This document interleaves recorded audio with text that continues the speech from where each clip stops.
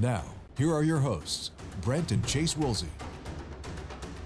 Well, good morning and welcome to the Smart Investing Show. I'm Brent Woolsey, just about 8:02 on Saturday morning. Great to have you here this Saturday morning and every Saturday morning talking about your money, the economy, how to build your net worth, all these important things. And with me, as always, almost always, is Chase. Good morning, Chase. How you doing? Good morning. Doing well. Good to be here. Well, we got a lot of work to do here, so let's get busy here because a lot of things happened last week. We always like to open the phones for listeners when they got their questions on investments. They want that unbiased, no strings attached, fundamental opinion on the stocks I want to talk about. Phone numbers for that, I'll give it to you now, 833-288-0973. That's 833-288-0973. But before we go to the calls, let's talk about some important things that came out last week in the news here. And I've got to bring this up as SPACs. You may not remember about 24 months ago, and the big rage was SPACs. And these are special purpose acquisition companies, and many were formed back in 2020. We talked about not investing in these blind pools for fear of being hurt and losing money. Now, fast forward to the spring of 2022, we find that 602 SPACs holding roughly $162 billion in funds are still hurting for companies to acquire. Yeah, they're still hunting for companies Yes, to acquire. hunting. Yes, not hurting. Still want to find that business to kind of merge with there. And the problem that we look at is if they don't find the acquisitions after 24 months, they generally have to give the money back to the investors. And I remember people saying this back, well, you know, it's like there's not much risk to it because I'll get my money back. Well, I mean, the other thing we kind of look at is they can get a 6-month extension if they have a letter of intent for a definite agreement with the business. But the problem is with investors just simply getting their money back is that they missed out on many great opportunities of great public companies that were on sale mid-2020. That is what investing in hype will do to investors. And kind of go back to that point again. It's like, well, I get my money back. Low risk, basically, is kind of what people would say. Right. Again, that opportunity cost of if you were in a SPAC in, let's say, March, April 2020, you cost yourself a lot of money if you get your money back today. And the other thing you look at, too, is the price declines that we've seen in these SPACs have been just ludicrous. I mean, they've if you held it and you're like, I knew it, that SPAC was going to go through, it went up 100%. But then they've crashed and they're back to about where they were many times. And this is another thing I talked about back then. We discussed it, that Wall Street comes out with these great things for Wall Street, and they get investors excited about it. Remember, they had, I can't even remember the star names they had in there, athletes, actors. Oh, they're part of it. Oh, let's get into this because they're into it and so forth. But you look underneath the curtain and you find that the fundamentals were really not there. And again, it's a blind pool that you're investing into, but yet you had great buys on many, many great companies that were, insurance companies, financial companies. I mean, it was just a great time to be investing in public companies, and you were drawn away from that, or people were drawn away from that because of, once again, the hype that Wall Street created. Well, the thing that really concerns me a lot of times with these SPACs, too, is overpaying for companies. Yeah. And, there's a lot of great businesses out there. And as you said, these SPACs are kind of starting to have more pressure. So I think they're kind of starting to push the envelope a little bit rather than saying, well, let's just give the shareholders the money back. They might merge with a terrible company now because they feel that pressure. And it's like, well, that's not what I wanted. And a lot of times they leave themselves up to a little more discretion than I'd like to see. They kind of say, well, this is our mission, but, we could invest in this too. And you just got to be very, very careful. I like to invest in something I know. Yeah, something you can see. The SPAC is, as you said, blind. That's terrifying. and we talked about it before, like a couple of years ago. Why do people think this is a great deal? Because it's blind. You don't know what they're getting, and the hype was there. And you're so right, because now you've got to do this. So as opposed to being, because I'd like to be in a situation where I can negotiate and be patient. If I got to wait 6 months to buy something, that's fine. Well, now you're a SPAC. You're coming to XYZ company to buy them. You're not going to get a deal because they know, like, yeah, we know that you got to do something in 3 months. So you have a choice: either pay our price now, or sorry, they're not going to get good deals. It's going to be more of a disaster going forward. And again, I'll caution people. I've been doing this for 40 years. There's been so many of these deals that are great for Wall Street. Again, when you hear these great deals from Wall Street, everybody's excited about them.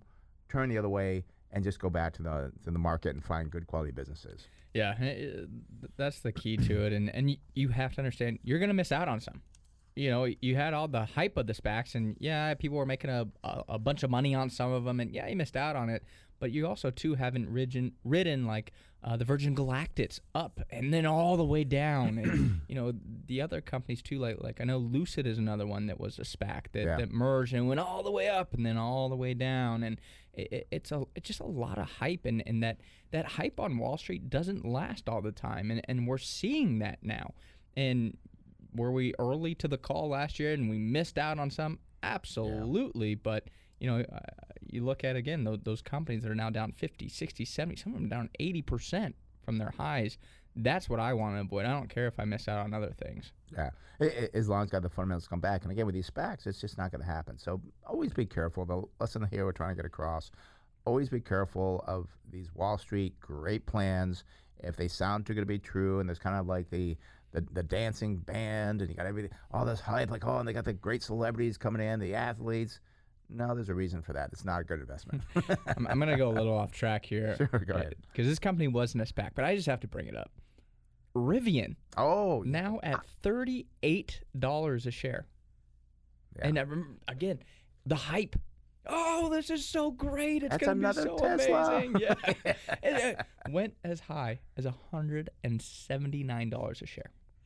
And I believe and again, we don't follow it. We just kind of pick up different things. We hear about it. On the news yesterday. That's on the news yesterday. But I believe they said that they were I think they were increasing their prices, but they weren't going to. I mean, it's just They're increasing prices, and then also too reducing their guidance for output this year. Yes, that's what. Yeah. So I was going to say their inventory. I know it was in their inventory, but so they're not going to output as much, but they're going to try to charge more. Now, Rivian. It's not like they were Tesla many years ago when there's no competition. Yeah. You're going to raise your prices, and they haven't sold anything yet, have they? Remember they had like 12 truck sales last year to employees? To employees, yeah. So that's not really, they do have orders. And I kind of said this about the Mustang Mach-E when it first came out. I said, I don't really like it. It's grown on me. But when I see the Rivian truck, I've seen it. I think the same guy, he might work for Rivian or something. He's around Scripps Ranch. Oh, really? I've seen one of them on the road, and I don't think they're that cool looking. Really? I'm just not that impressed. Like, I don't see the hype behind it. So I don't know. I mean, real quick, what do you think looks better, the Rivian truck or the Hummer? Hummer. That thing is sweet looking. Well, speaking of EVs, let's talk about oil prices. And again, we talk a lot about oil because it's in the news all the time. And Russia has made a bold call that if the West proceeds with a ban on energy exports, oil prices would skyrocket to $300 a barrel, if not more. This would be a devastating situation for our economy, but I just don't see this as being likely. I say possible, but not likely. Currently, the major oil companies and the government are playing a blame game with one another. The White House is saying that there are 9,000 approved drilling permits that are not being used, and the oil companies are placing blame on the paused leasing on federal lands. According to American Petroleum Institute CEO Mike Summers, once you lease land, there's a whole process that you go through after that. Yeah, and first you have to actually discover whether actually there's oil and gas on the land. Second of all, you have to get a permit to actually develop on that land. So it's not just one permit, it's two permits there. And then Energy Workforce and Technology Council CEO Leslie Beyer similarly said some permits are viable and some are not. Rather than going back and forth, it'd be great to see the major oil companies and institutes working with the government to get through this problem and slow the increasing oil prices. And the thing that we look at, too, is during the last oil price spike, it was the innovation of fracking companies here in the U.S. that greatly reduced oil prices. All of a sudden, we had this huge oil glut. There was so much. That's what created the price decreases, not, oh, well, oil companies just wanted to decrease the price of oil. This is a supply cut that actually did that. And one area that is actually quite concerning to me is Europe's gas situation. The European Union currently receives about 40% of its gas from Russian pipelines. Europe needs to find workarounds quickly or they will be hit with major price increases. And Chase, I've said this, and it's so basic, and I've talked to Congress people and so forth, saying, can we just teach the Congress or the senators about supply demand? I mean, if you have a lot of supply of oil, the price is not going to go up. Yeah. Because you got to bring down price to sell it, and vice versa. And people say, oh, it's this, it's that. There's just not enough supply right now because of fact, again, is it because of permits, because of leases? It's very convoluted of what's going on there, but there's not the supply. Not the supply. And, I am going to put some blame on these oil companies, too. I mean, we've kind of talked in the office a little bit that I think they are taking a little bit of advantage of the situation. I don't necessarily fully blame them for taking advantage, especially after going through COVID, when now they kind of need to recoup some profits and so forth. And their ultimate job is to the shareholders. Right. So that is the purpose of corporations. But I do think they are kind of hiding behind it a little bit. But the thing that just upsets me is the reporters going back and forth. Why don't you just take out the reporters and, hey, open up the phone lines and talk to each other? Right. I think these oil companies may have some great ideas on how they could actually decrease the price of oil. Well, speaking of great ideas, let's talk about I'm going to try not to laugh through this because it's so laughable. Let's talk about tax on big oil companies. I was very disappointed to see Congress members' solution to higher oil prices is to tax. That's right, to tax big oil companies at extremely high rates. The proposal, which comes from Elizabeth Warren and Sheldon Whitehouse, would require all oil companies that produce or import at least 300,000 barrels of oil per day to pay a per barrel tax equal to 50% the difference between the current price of a barrel and the average price from the years 2015 and 2019. I can't say it with a straight face because it is so laughable. And again, this is when oil prices were quite low. That 2015 is when oil prices plummeted. Yeah. It's crazy. This would create a top line tax as well, which can be very dangerous as it does not consider all the costs a company has to pay. I mean, again, you talk about rising wages here. Oh, sorry. Well, the price of oil is up, so we're just going to take it off the top line. That is very dangerous. And the benefit is also extremely limited, as they're estimating single filers would receive approximately $240 a year. Not a month, $240 a year. And joint filers would get about $360. So yeah, what did you say, $20 a month? $20 a month? Yeah. Wow. The benefits would phase out for individuals earning more than $75,000 or couples earning $150,000. Again, I'd much rather see government work with these oil companies rather than attack them to help reduce energy prices. That'd be far more beneficial. I'd rather see oil go from the 110 range back down to 90 than get $240 a year. And you know that they would collect something like $1 billion, but somehow only $500 million got sent out to the people. It's just not a good plan. And this is why I get so aggravated at these Congress people for silly things that come out like this. I mean, and all you're gonna do is drive the price way up. I just I don't get it. I really wish that when they're running for office, they had to take an economics test. Very basic, very basic, but just some type of test to say yes. I mean, because they are controlling our economy to some degree. Yeah, and then you got to publish the results to see what they are. And you can still run for Congress, but if you got a D on it, I hope you don't get elected. But the thing I want to kind of revert back to is the Russian claim about the $300 a barrel on oil. I mean, we've seen now oil prices spike up to around 125. I think is about the high range that we've seen, and then they pulled back, and I don't foresee oil going above 150. Unless there is a catastrophic blow to the supply and a huge increase in demand. I just don't see how we get there, because if we did have a huge price spike to 300, that's where you're going to have major problems in the economy, because at that point, now you're really reducing the demand. And that's the nice thing about supply and demand, is it equals out in the long term to kind of create that market for it. Right. So unfortunately, that would crush the economy. But I think 150 would be my high estimation. And again, also on the positive side, for the political side, is the governor of Alaska. I believe he said that, yes, if he give us the permission, we could pump, I think it was 1.5 million barrels a day. But there's something blocking him on the permit side or the regulations. And that's the thing people don't get, is when and again, I don't want to get too political here, but just trying to be real, is that when President Biden came into office, he increased the regulations.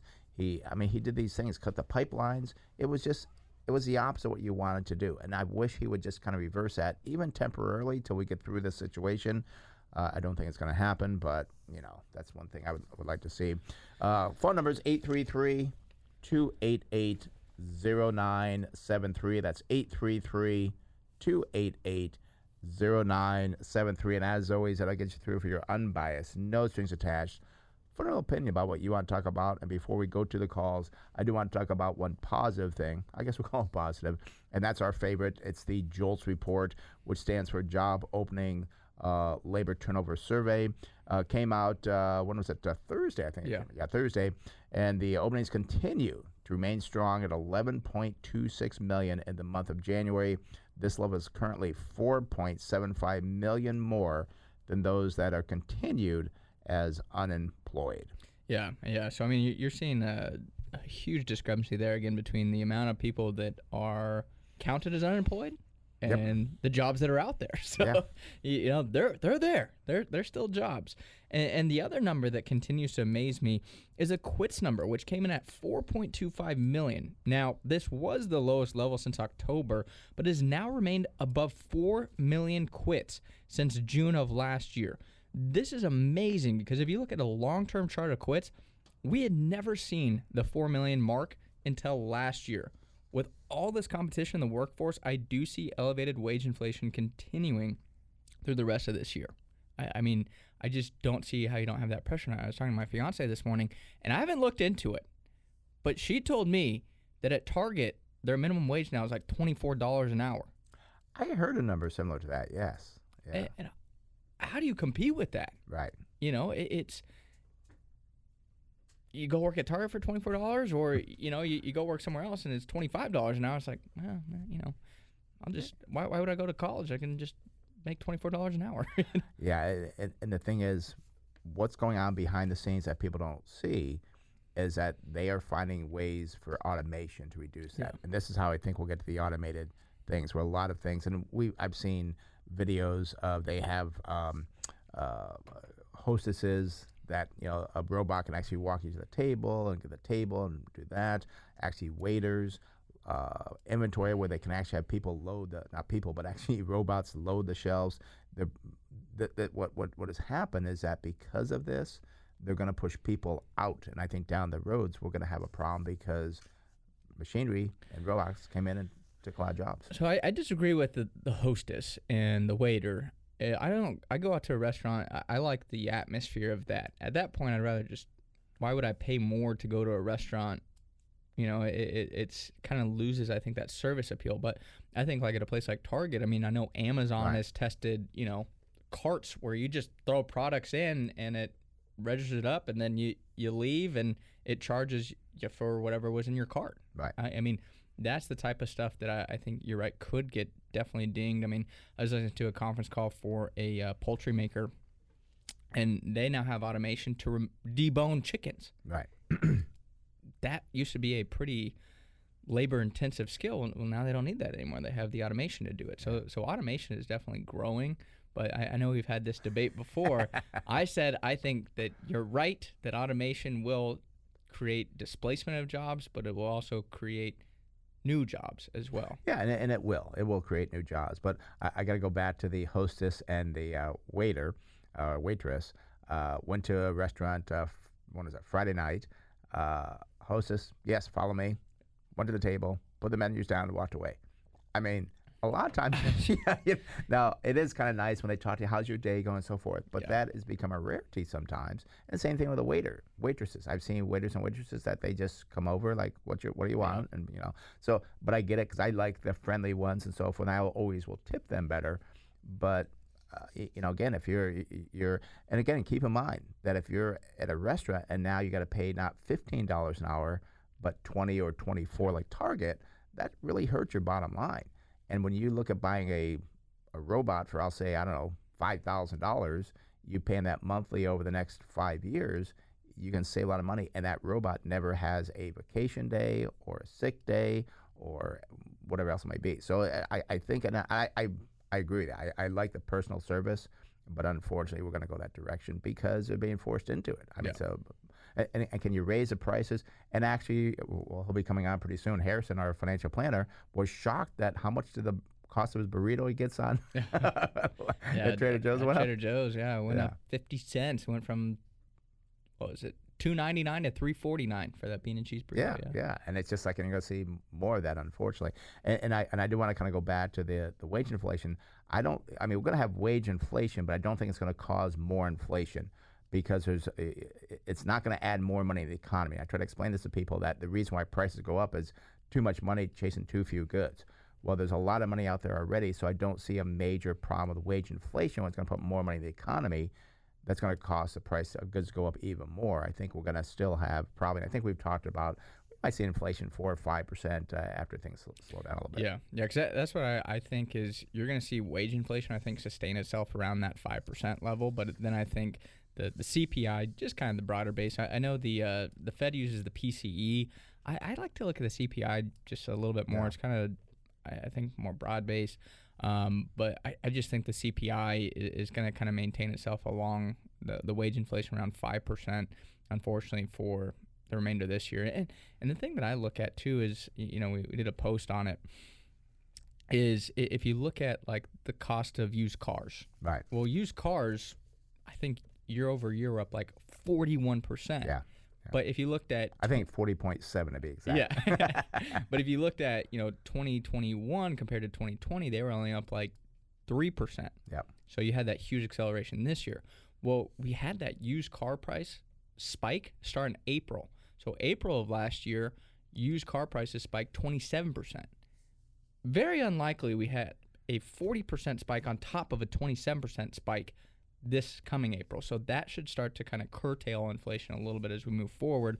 That's why I don't think you're going to see inflation around 7-8%. I think it's going to pull back, is because we started to see heavy inflation at the end of last year. Yeah, and one thing I've not heard about much was the chip shortage. I'm wondering if that's starting to get a little bit better, because if they can start producing more cars, we could actually see deflation in used cars, which is the way it's supposed to be. I mean, you're supposed to buy a car, and as it gets sold, it's supposed to go down in price, and not up. And again, I've thought about selling one of my cars and driving the other ones, but I like all my cars, so I just not going to do that, even though it saves me money.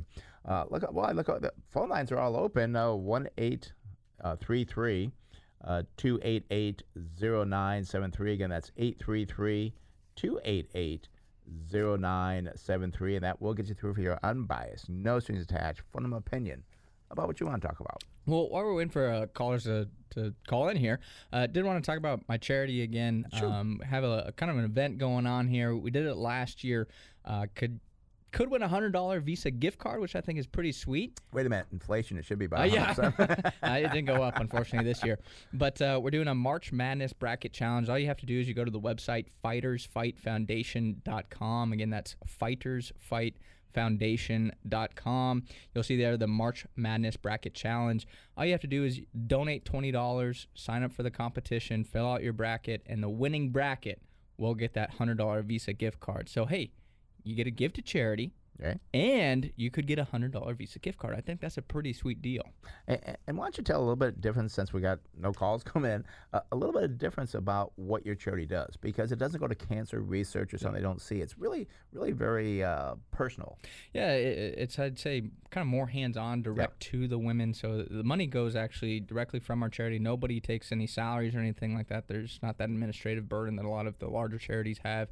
And what we do is we provide experiences for women. So right now we're actually working on a spa experience. I thought this would be a great new introduction. A nice spa day for a friend or a husband or a partner, whatever it may be, so they can kind of go relax and take some time off. Because I mean, my aunt went through breast cancer and unfortunately passed. That's why I created it. And just seeing the amount of stress with the doctor's visits, the chemotherapy, just having that relaxation is, I think, going to be a nice experience that we're going to start offering. The big thing that we do is we provide Christmas experiences too, which that's probably my favorite one we do. And we'll go in and provide, like a Christmas tree and presents for all the kids. Unfortunately, you don't know how much time the mom has, so we want to make sure that is their most memorable Christmas ever. So, it's going on now. It's third year of operation. So kind of looking forward to building it again. And the March Madness Bracket Challenge was a kind of our gateway to events. So we're excited to offer it again. Yeah, and it's just so personal, because again, you actually get to see where your money's going. And again, I don't want to tell people not to contribute to cancer research because we need that. Mm-hmm. But with your Fight or Fight Foundation, I mean, it's just you can almost feel it and see it. I know you don't post pictures too much because you want to give people the privacy, but you can almost touch it because you know that you're really helping somebody personally as opposed to being lost somewhere else there. Yeah. So just again, that website one more time is fightersfightfoundation.com. And, just go there, enter the challenge, and hopefully we have a good turnout this year. And, okay, well, I looked over. We got, I think we go to the calls now. So let's head out to Poway and speak with Tony. Tony, no, I don't think he can do it. No, Frank can't do it from there, can he? Okay, well, if you're on hold, stay with us because we got, you're coming on through. We see you. We got to wait for Frank, our new producer here to help us out here. So we'll wait till he comes back in the room to pick up those calls. I did want to talk about Ford and GM anyways because we talked about oil.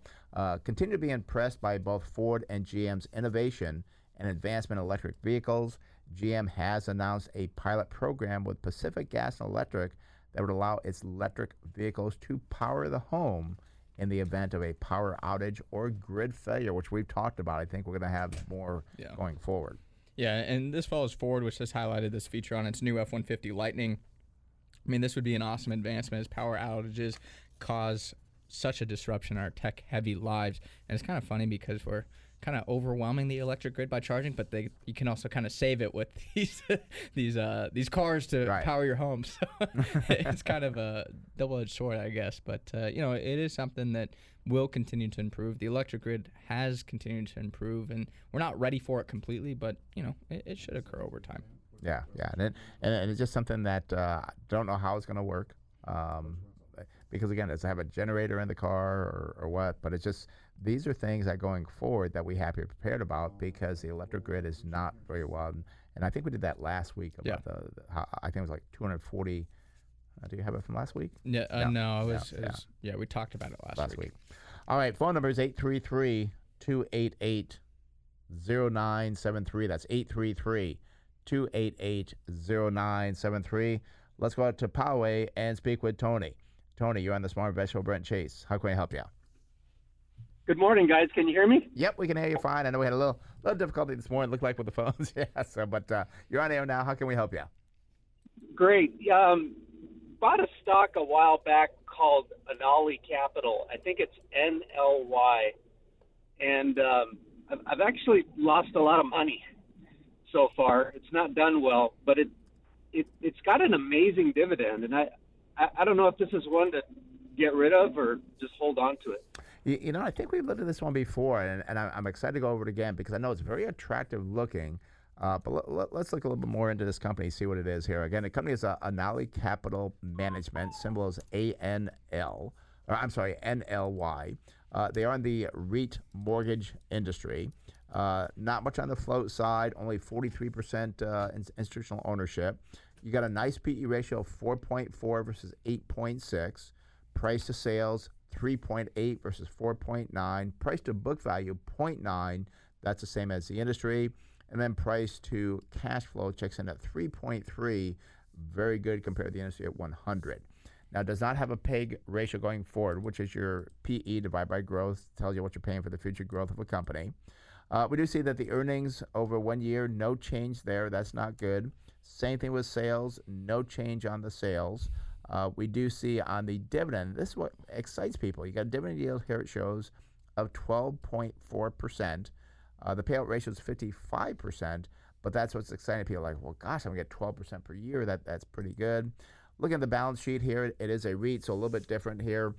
They've got a nice debt to equity, 0.5 versus 1.8.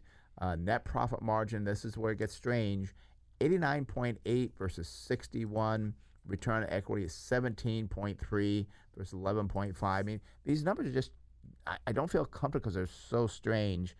Chase, maybe you can shed some light going forward here, something you're seeing.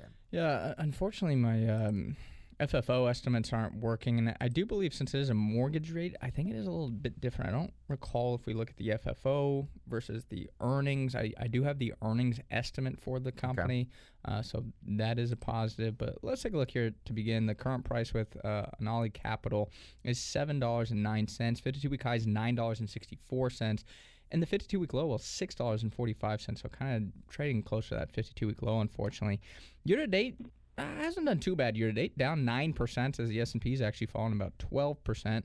Market cap, good-sized company at $10 billion. If I look forward, though, on the earnings, I do see estimated earnings per share of 98 cents. If I use that 98 cents, we would get a target sell price here of $16.27. So that does look positive in terms of the valuation of the company. But the thing that I've talked about in the past with these that's concerning is it's a mortgage REIT.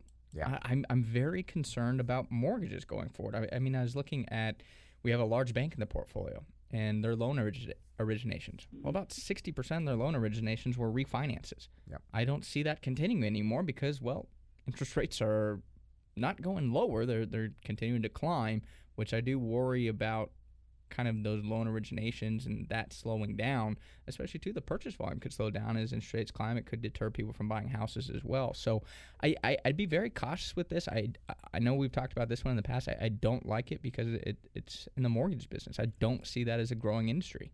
And one thing I'm sitting here thinking about it, and you got to do a lot more research to really understand how they're growing their business here, is that it would be nice if they are adjustable rate mortgages, because if rates go up, they will go up as well, so that'd be beneficial for you. But you really got to understand this business, and I don't have right now the comfort level saying, oh yeah, this is great, go ahead and buy it, because I don't understand how the business works. And that's what I just said, well, actually it'll be on Monday. I think I did about understanding the business you invest into. It'll be on KSI on Monday. But on what does Anley Capital do? What is their business model? And if you can find that out and figure it out, it might be good. And even if you only get the dividend and that's all you ever get, well, gosh, at 12%, you're going to double your money about every, 6 years probably. Unless the stock price goes down. Well, yeah, that's true. But and that's one thing I understand is with a REIT. Well, REITs, it's a real estate investment trust, they go buy properties. So you can continue to buy properties, but with a mortgage REIT, I'm assuming that they just kind of hold all the mortgages. Right. I worry about their acquisition of mortgages going forward, and I wonder too, is the dividend sustainable? You could get a 12% yield now, but if rates go up, and all of a sudden they're not able to hold as many mortgages, well, that could be problematic because now they can't pay out that 12% yield. And here's the other thing too, Tony, you got to think about. It's like, okay, so mortgage rates right now are around, we'll call them 4%. How are they paying out 12% when they're collecting only a 4% return? Now, they may be doing like hard money lending or something, but then you have the problem of, okay, so now some people are going to default and so forth. That's going to hurt them. I just don't know how they're coming out with all these strange numbers. And usually if it looks too good to be true, it probably is. I think it could be worth the research, but I don't understand how a mortgage company can pay out a 12% dividend yield when your yields are only 4 to 5%. And one other thing that'll be concerning to me as well is it's kind of like a bond. Well, the value of these mortgages that they hold currently, and I'm assuming they just kind of hold the mortgages, well, as rates rise, the value of that mortgage is going to decrease. Yeah. Because, well, I'd rather have a 5% mortgage than a 3% mortgage. So I definitely think there's a lot more to research here, Tony. And I've actually never held a mortgage REIT, so I'm not as familiar with that business model. But as you can tell, there's a lot of concerns and thoughts that would go into continue to hold this business. Yeah. All right, Tony. Well, thank you very much, guys. Appreciate it. Thanks for calling. Have a good one. Bye-bye. Bye. All right, that opens on the phone line 833-288-0973. That's 833-288-0973. Let's go to San Marcos and speak with Phil. Phil, you're on the Smart Investor Show, Brent Chase. How can we help you? Hey, good morning, guys. How you guys doing? Good. How you doing? Good. Hey, I wanted to get your input on Huntsman, H-U-N. I've got a very small piece I bought into a little while ago, probably less than 1% of my total portfolio, as I was just still gathering more diligence and researching the company. Cool. Hey, it's funny. I've never heard of this company before, but I almost feel like there was a movie or something named Huntsman. We've looked at Huntsman before. It's a chemical company. Okay, I guess. Yes, chemicals. Okay, yeah, maybe I'm But I knew the name looked But I familiar. think but I didn't look it up. maybe you're thinking of Kingsman. Kingsman. That's what I was thinking of. Thank you. Yeah. Okay. Kingsman. Thank you. Well, let's take a look at Huntsman. Symbol is HUN. We do see. Let's see. Let me look at the institutional ownership. 86.6%. They're in the chemical industry. Only 1.9% float, so nothing there. We do see a PE ratio looking pretty good. 8.1 versus 11.1. Price to sales 1. That is the same as the industry. Price to tangible book value 2.5, very good because the industry is at 10. And then price to cash flow is 8.8, just slightly above the industry at 7.8. And the PEG ratio comes in at 1 versus 7.6. So it tells you you're not, again, paying much for the growth or the future growth of this company. The earnings have climbed by 303% over the past year, well above the industry at 117%, both great growth on their earnings. Sales are up 40.5% for Huntsman. The industry is only up 11.9, so that's a positive there. 5-year growth rate comes in at 9.5% versus 9.2. They pay a decent dividend of 2.3% and only use 15.2% of their earnings to pay that dividend out. And that 5-year growth rate on that dividend is 8.4%, so they keep growing that dividend, which is very good. Looking at the balance sheet, we see current ratio 1.9 versus 2.9. That is good. Debt to equity is 0.5 versus 0.6. That's another positive there. Net profit margin, 12.4, above the industry at 8.9. And return on equity, very good, 23.9 versus 17.1. Chase? Look at the current price here for Huntsman. I see it is at $37.79. 52-week high of $41.65 and the low $24.09. Great year-to-date start, up 8.9%. Easily outperforming the market. I'm going to say I'm kind of surprised by that, and I say that because I thought a lot of times chemical companies, a large input cost was oil. Yeah. And that's one thing I'd want to look into here, Phil, is how reliant is the cost of goods sold on oil, because they could have some problems going forward here if they can't maintain their profit margins, well, because their cost of goods sold increases. So I'd look into that. I mean, it is a good-sized company here at $8 billion, not too small or anything. But going forward, it continues to look positive. As I go out to December 2023, the estimated earnings per share of $4.44 gives us a target sell price of $73.70. So the valuations on this, they look quite extraordinary. Balance sheet looks good. I mean, a lot of positives. I would want to understand that relationship to oil a little bit further. And Phil, by chance, you know what type of chemicals they produce? No, I don't. Yeah. I looked into I thought it was more in the fertilizer area, but don't quote me on that. Okay. Yeah, I looked into it, and there's some tough words to pronounce here. It kind of reminds me of the biotech company. It's like polyurethanes. They have performance products, advanced materials, textile effects. I guess that is a good point. I do see that they do service a range of industries like adhesives, aerospace, automotive, construction products, durable and non-durable consumer products, electronics, insulation, medical, packaging, coatings and construction, power generation, refining, synthetic fiber, textile chemicals, and dye industries. So they do service a bunch of different industries. I'd want to understand their concentrations there, though, too. Yeah, I'm going to say that as well. So, I think it's definitely worthwhile looking at. And sometimes I recommend go to the website, kind of see more about what Chase said about what the products are, understand the business, be concerned about the concentration. But it does not appear to be that oil's an issue for them, which usually for chemical companies it is. So I kind of think this one's worth the research. I like it. In many of those companies, do they just take some of those things as just, I'll call it like a pass through? In other words, if their costs go up, then their customers' costs go up, and treat some of it that way? It could. I mean, but again, competition comes into play. That's why you want to know what the business does, because if they have a product that they're unique in, they can raise their price with no problem. But if it's very competitive and 10 other people supply the same product, well, you can't really raise your prices. You many times have to absorb that price unless the industry is going up as well. So it could kind of be like a refiner, Right. where price of oil goes up, while price of gas goes up. So that's one thing too that you want to look at closer is the relationship between the offset of the increase of oil. Yeah. So. Yep. All right, guys. Thanks very much. Okay, We'll Phil. see you next weekend.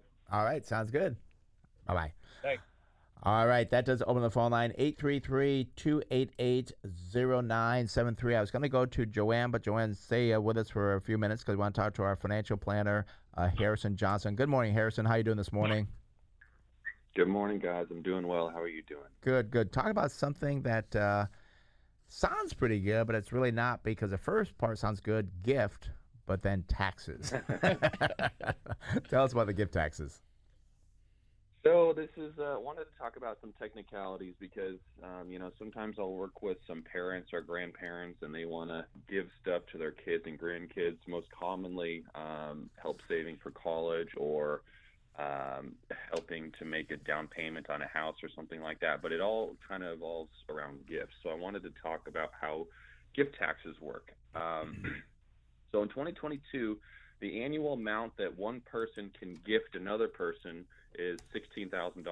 Now, that could be cash, stock, real estate, a car, whatever. One person is only supposed to be able to gift $16,000 to another person without running into any gift tax consequences. If you're married, you and your spouse can both gift $16,000 to one person, so that's now $32,000. So what happens is if you gift someone in excess of $16,000, that excess is considered a taxable gift. And then you have to file a Form 709, which is a gift tax return with your income tax return. Now, the important thing to understand here is gift taxes are not really an income tax deal. It's more of an estate tax deal. Income taxes, estate taxes are different. Gift taxes, again, deal more with estate taxes. So the way estate taxes work, in 2022, the estate tax exemption is $12,060,000, so about $12 million. What that means is when you die, the first about $12 million can go to your next generation without any estate taxes. If your net worth is more than that $12 million limit, anything above that basically is taxed at a 40% rate. That goes to the federal government. Whatever is left over then can go on to your heirs. So that's a pretty big number, but that's also a pretty big tax rate, 40%, 40. So when you make a taxable gift throughout your life, what that does, that excess and over $16,000, what it does is it just reduces that $12 million number, which for most people is not really a big deal. So, for example, if you gift, to make the number simple, $116,000 to somebody, that means you're $100,000 over the $16,000 limit. You've made a $100,000 taxable gift, which reduces that $12 million number, $12,060,000, now down to $11,960,000. So it's still a very big number that can avoid estate taxes when you die. So it's not like you gift somebody something and then you're going to have to pay income tax on it. It just reduces that large estate tax number. Now, as far as that estate tax number goes, it's very likely, I would say, that number is going to be reduced. It almost did get reduced last year in the Build Back Better plan, but that did not go through. But even without that, in 2026, that's expected to be about cut in half, which would still give you $6 million to avoid estate taxes. Plus, if you're married, that's $6 million for both of you, so now $12 million for you. So the point is, for most people, making gifts is not that big of a deal because, again, you're just reducing this really large several million dollar number that wouldn't be taxed anyway. For high net worth individuals, that's a completely different thing, and that's something I'll probably talk about a different day because that gets very complicated on trying to reduce your taxable estate and avoid taxes and everything. But the point is, technically, if you do make a gift to someone, it could be a taxable gift. You have to be aware of, the things that you have to fill out. But at the end of the day, it's really not that big of a deal. And one other thing I was going to mention, a lot of people I see have what's called a 529 account, which is primarily for college, where 529 accounts, technically, if you have like a grandparent that adds money to a 529 account for their grandchild, all the money that's going in there is considered a gift. But 529 accounts are the only vehicles that allow you to make 5 years worth of gifts all at once. So instead of gifting $16,000 this year and then another 16 next year and then another 16 the following year, you can do 5 years worth, which would be $80,000 all at one time.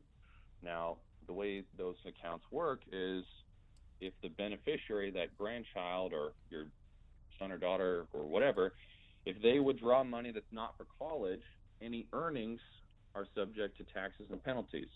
But it's only the earnings, not the contribution. So technically, you could take $80,000, put it in the 529 plan, have the beneficiary withdraw it immediately before there's any earnings, and that way there's no taxes and penalties, and you've just given them $80,000 without any gift tax consequences. So kind of a cool little deal that you can get around there. Yeah, and it gets very complex. I'm sure people sitting there saying, well, what? How does this work? I mean, this is why it's so important to have a good financial planner that is not trying to manage your money and also do your estate planning and everything else, because these are things that I believe your regular planners may miss. So that's why we do give the free consultation with people to come in to talk to you and so forth, because these are things you don't want to mess up on, because if you do, I know there's going to be a lot of taxes that we do there as well. So yeah, taxes and penalties if you don't do it right. So you have to be careful about how you go about making gifts. And again, higher net worth individuals have a completely different thing that they need to be careful of. So, I'll probably talk about that at a different day, things to watch out for. All right, well, sounds good. Well, Harrison, thanks very much. Have a good weekend. We'll see you Monday morning.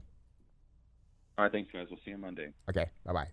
Again, it's Harrison Johnson, CFP Harrison Johnson. He is our financial planner at Wilsey Asset Management. If you would like to sit down with him for a free consultation on all these things it talks about, because I know it can be confusing, we do that. Two ways to contact him. One, go to the website, smartinvesting2000.com. That's smartinvesting2000.com. Go to the website. You'll see his name there, how to email him, and so forth. You can also give us a call at the office at 858-546-4306. That's 858-546-4306. And speak to him directly and set up a time with him. All righty, phone number is here, 833-288-0973. As promised, let's go out to El Cajon and speak with Joanne. Joanne, you're on the Smart Invest Show, Brent Chase. How can we help you? Good morning, guys. Just kind of wondering about KMI. Got into it because of the dividend, but is there better places to have put that? We're in the older category and can't risk losing it. Okay. What are your thoughts on KMI? How long ago did you buy that? You said Kinder Morgan, correct? Right. Yeah. How long ago did you buy that? 3 years. Probably 3 years. Oh, okay. Well, let's take a little numbers here for you. Again, the company is Kinder Morgan, symbol is KMI. They're in the oil and gas midstream industry.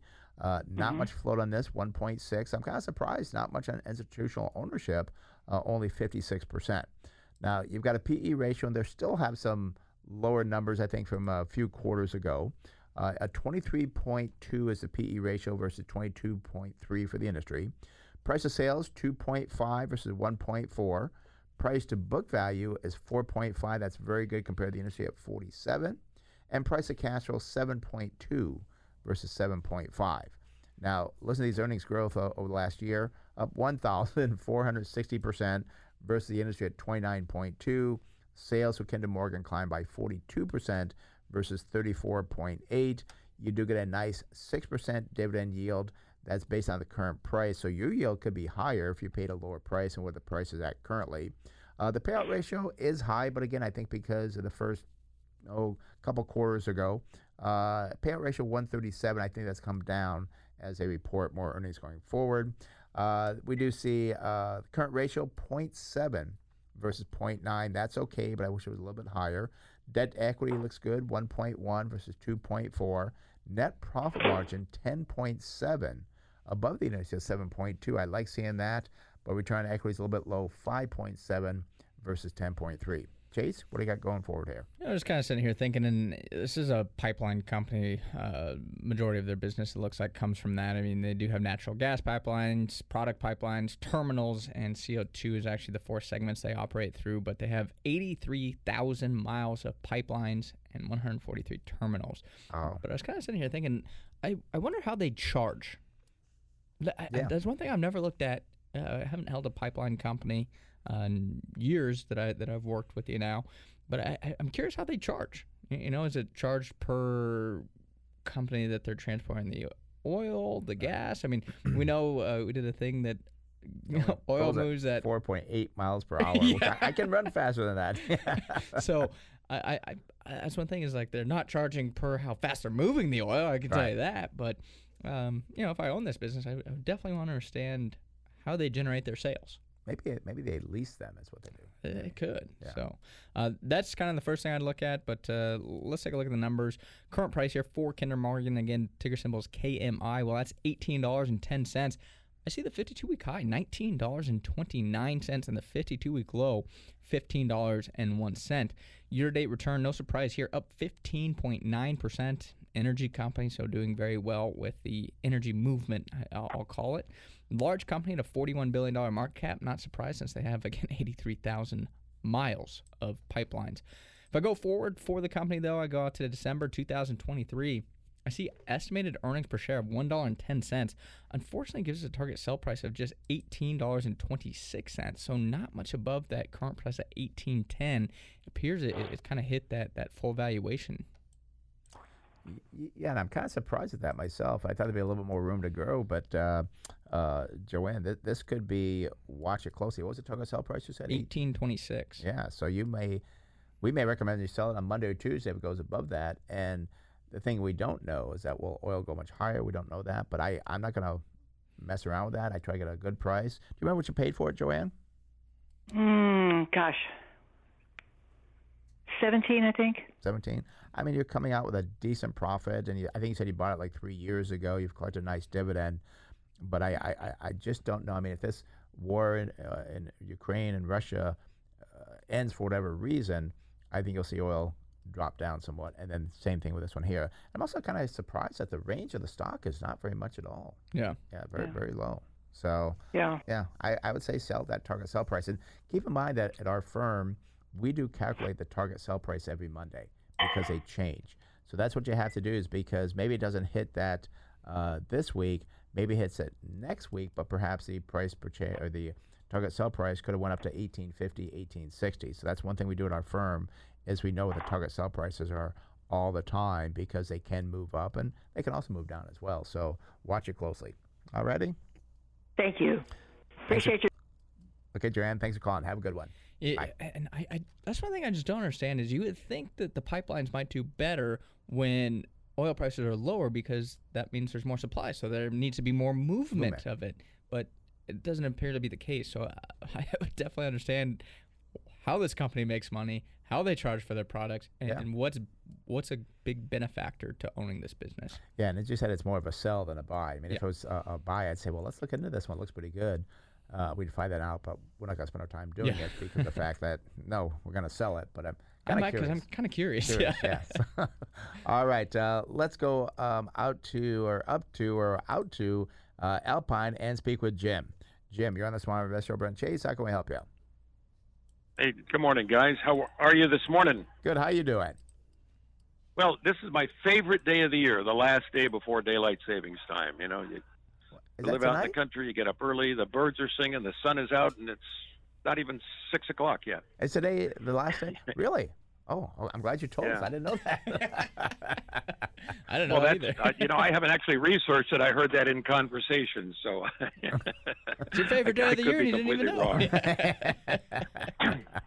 How can we help you out there? Well, I owned Esso some years back, and I'm looking at buying it again. Looking at the certainty of the dividend payout. All righty. Well, let's take a look at Southern. Symbol is SO. They are in the utilities regulated electric industry. We've talked about the grid and so forth, so kind of curious on this here. We do see institutional ownership is 62%. Wow, high PE ratio. I'm kind of shocked on this. 30.7 above the industry at 25.1. Price to sales also expensive, 3.2 versus 2.3. Price to book value of 3.3. That's tangible book value, which is better than the industry at 12.4. But price to cash flow is more expensive than the industry at 11.9 versus 10.5. Now, you do have a good PEG ratio here, 3.1 versus 25.6. But year over year, their earnings are down 23.5%. Industry was up 17.3. So why did their earnings fall when the industry did well? Their sales were actually up for the past year, 13.4%, better than the industry at 4.4. So why did earnings go down when sales went up? We do see the dividend yield. That's a trip. Yeah, that's something you want to kind of look into.